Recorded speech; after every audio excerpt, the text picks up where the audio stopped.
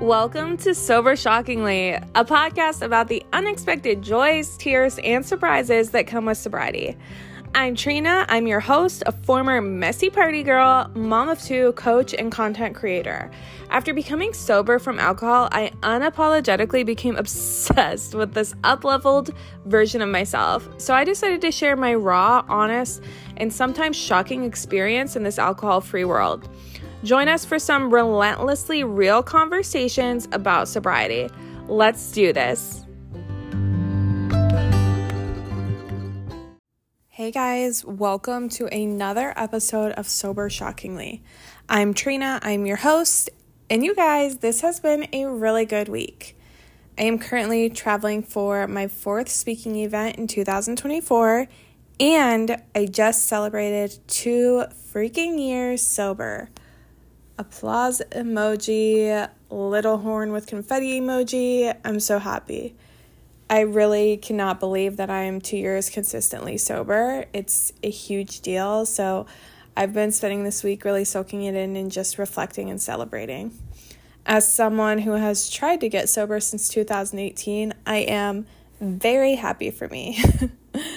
And it also made me kind of realize how blessed I am. I get to travel, I get to share my story, I host a podcast and coach women, and it's such a beautiful experience that, I've always known I was meant to do something like hosting podcasts and coaching, but unfortunately my drinking was holding me back, and celebrating 2 years sober has 1000% allowed me to realize that things will happen exactly when they are meant to.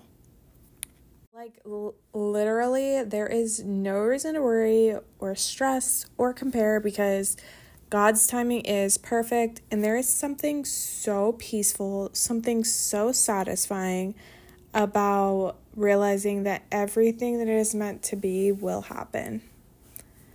Okay, so this is going to be another short and sweet episode.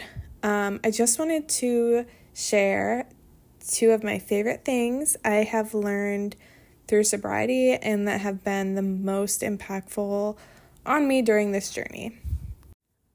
The first is there is nothing more eye-opening in this life than getting to know who you are without outside influence. And I'm not even just talking about bar friends or alcohol or whatever. Get off social media for a week, okay? Stay in for a week. Turn off reality shows and sit with yourself. I did this, and it completely changed how I view myself. It changed how I let my friends treat me. It changed how I created boundaries. And it changed my relationship with God. It changed how I prayed. It changed how I played. It's just really served me in a beautiful way. And I don't think I would have ever learned that it's okay to have my own opinion if I hadn't had hibernated and spent that time alone.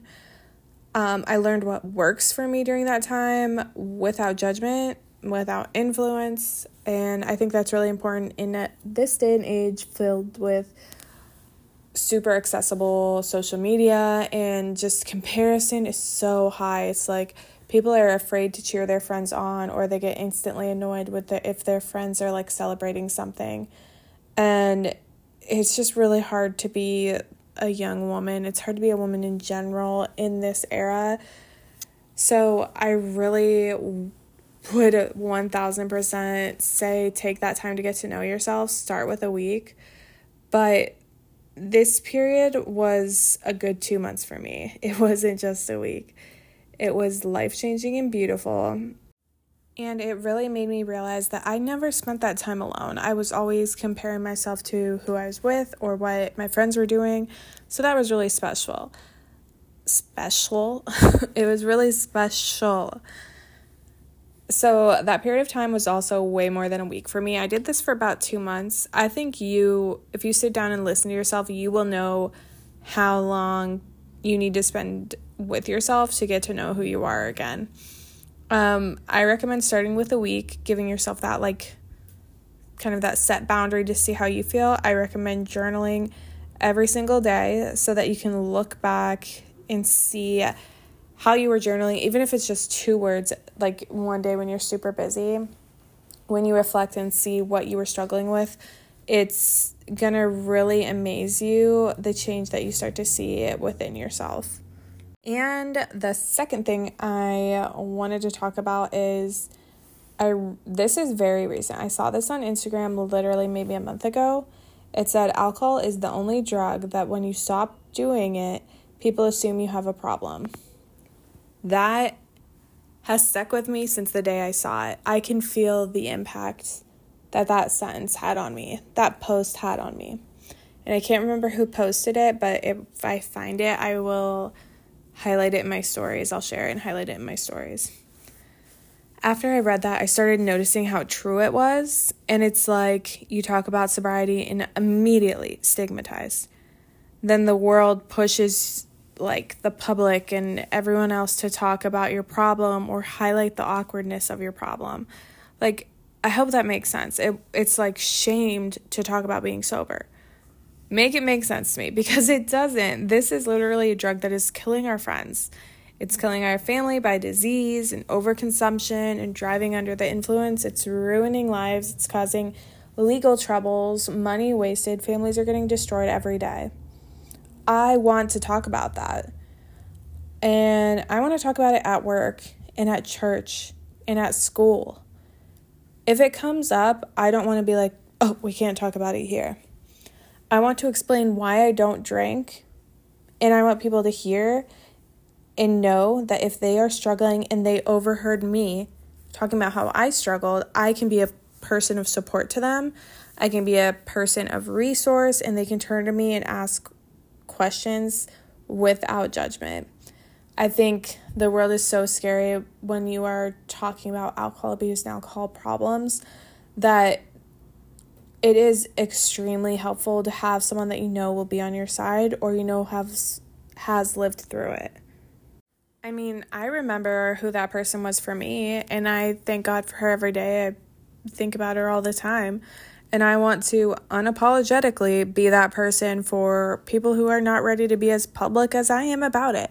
That's okay. You don't have to share your story for it to make a difference. You don't have to make it this big thing to reach out to help. You can simply text me, send me a DM, whatever. And that's why I talk about this, because I've had so many people come up to me from different areas of my life, not just one, and be like, Katrina, I'm struggling. How can you please help me? Or I'm struggling with this. How can I better myself? And it's amazing that people are noticing that I want to help and that I can hopefully be a blessing to them and hopefully help them through their sobriety journey. That's always the goal, and it's a very humbling thing to give someone resources and tools and see them continuously stay sober. It's the most amazing feeling ever.